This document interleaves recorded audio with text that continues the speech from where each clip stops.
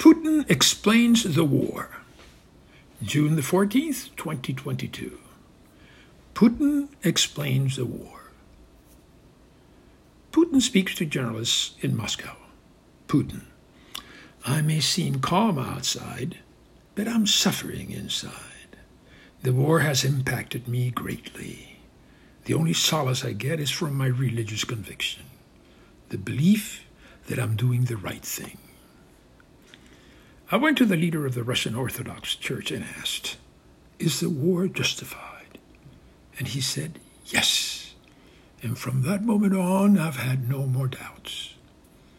We are fighting for a better world. I am convinced of it. I see all the destruction caused by our weapons in Ukraine, the lives lost. And at first I am deeply saddened. But then I remind myself that the dead have gone to a better place. A place where there is eternal comfort, so the ache in my heart is soothed. And I remind myself I am a humble servant of God. It is not easy to be a world leader.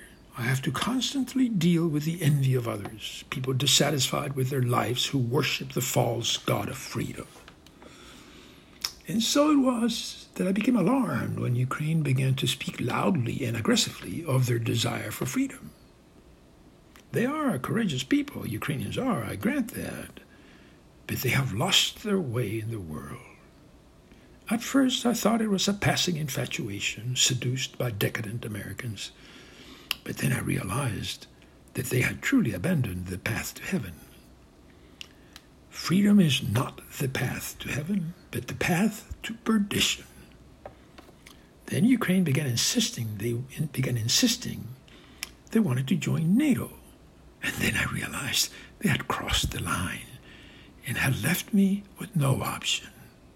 For how can Russia allow itself to have a NATO-loving country so close to Moscow, to St. Petersburg? No, I would not have that. Fortunately, through great sacrifice and determination, we had prepared for such possibility and built great weapons in a strong army. It was not an easy choice to invade Ukraine, for I knew we would anger Americans in the West. But I reminded myself of our obligation to help people who have lost their way. Why is freedom so toxic to humanity? Because it does not respect the natural order of things. So people get confused and then frustrated and then turn to violence. Violence against anyone who disagrees with them. Life in America today is filled with chaos. Nearly everyone can own a gun, and nearly everyone does. And they fire them when they are upset. By contrast, here in Russia, we have a sense of order. And it is my task to make sure it stays that way. That is my duty to God and to all of you. Respect for the natural order of things help us live a better life. If I had allowed Ukrainians to follow their path to perdition and freedom, they would have set a terrible example for the rest of Russia. I could not accept it. But it is not only us in the world who have embraced the belief that God is our guide to govern ourselves. Other nations have done so too. China, for instance, although they have no traditional religion, they have come to accept that government doctrine is their religion. And under the exemplary leadership of Xi Jinping, they have done remarkable things in a very short time. Do they sacrifice free speech? Yes. But look at all they get in return. Stability, pride, honor, prestige. So too with us. We now have an alliance with China.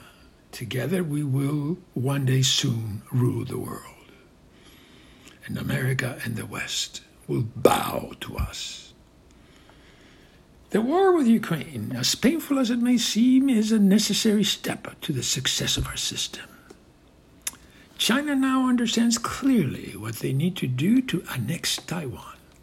We have shown them the way, and Russia will support them when they make the move, just like they have supported us in our invasion of Ukraine. Today, I predict the end of the West as we know it. Our conquest of Ukraine will have far-reaching consequences.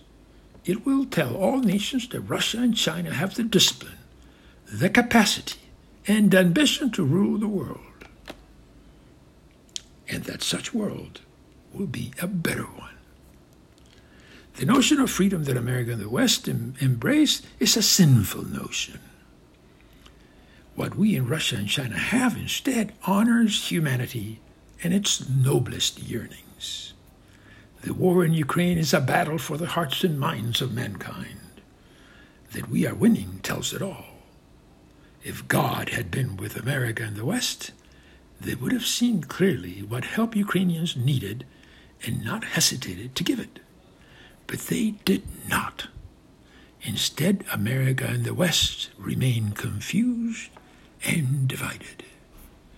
God took sides and chose us. Thank you. Oscar Valdez with an S, oscarvaldez.net, medium.com, anchor.fm, Buzzsprout, Apple, and Google Podcasts. Thank you and good night.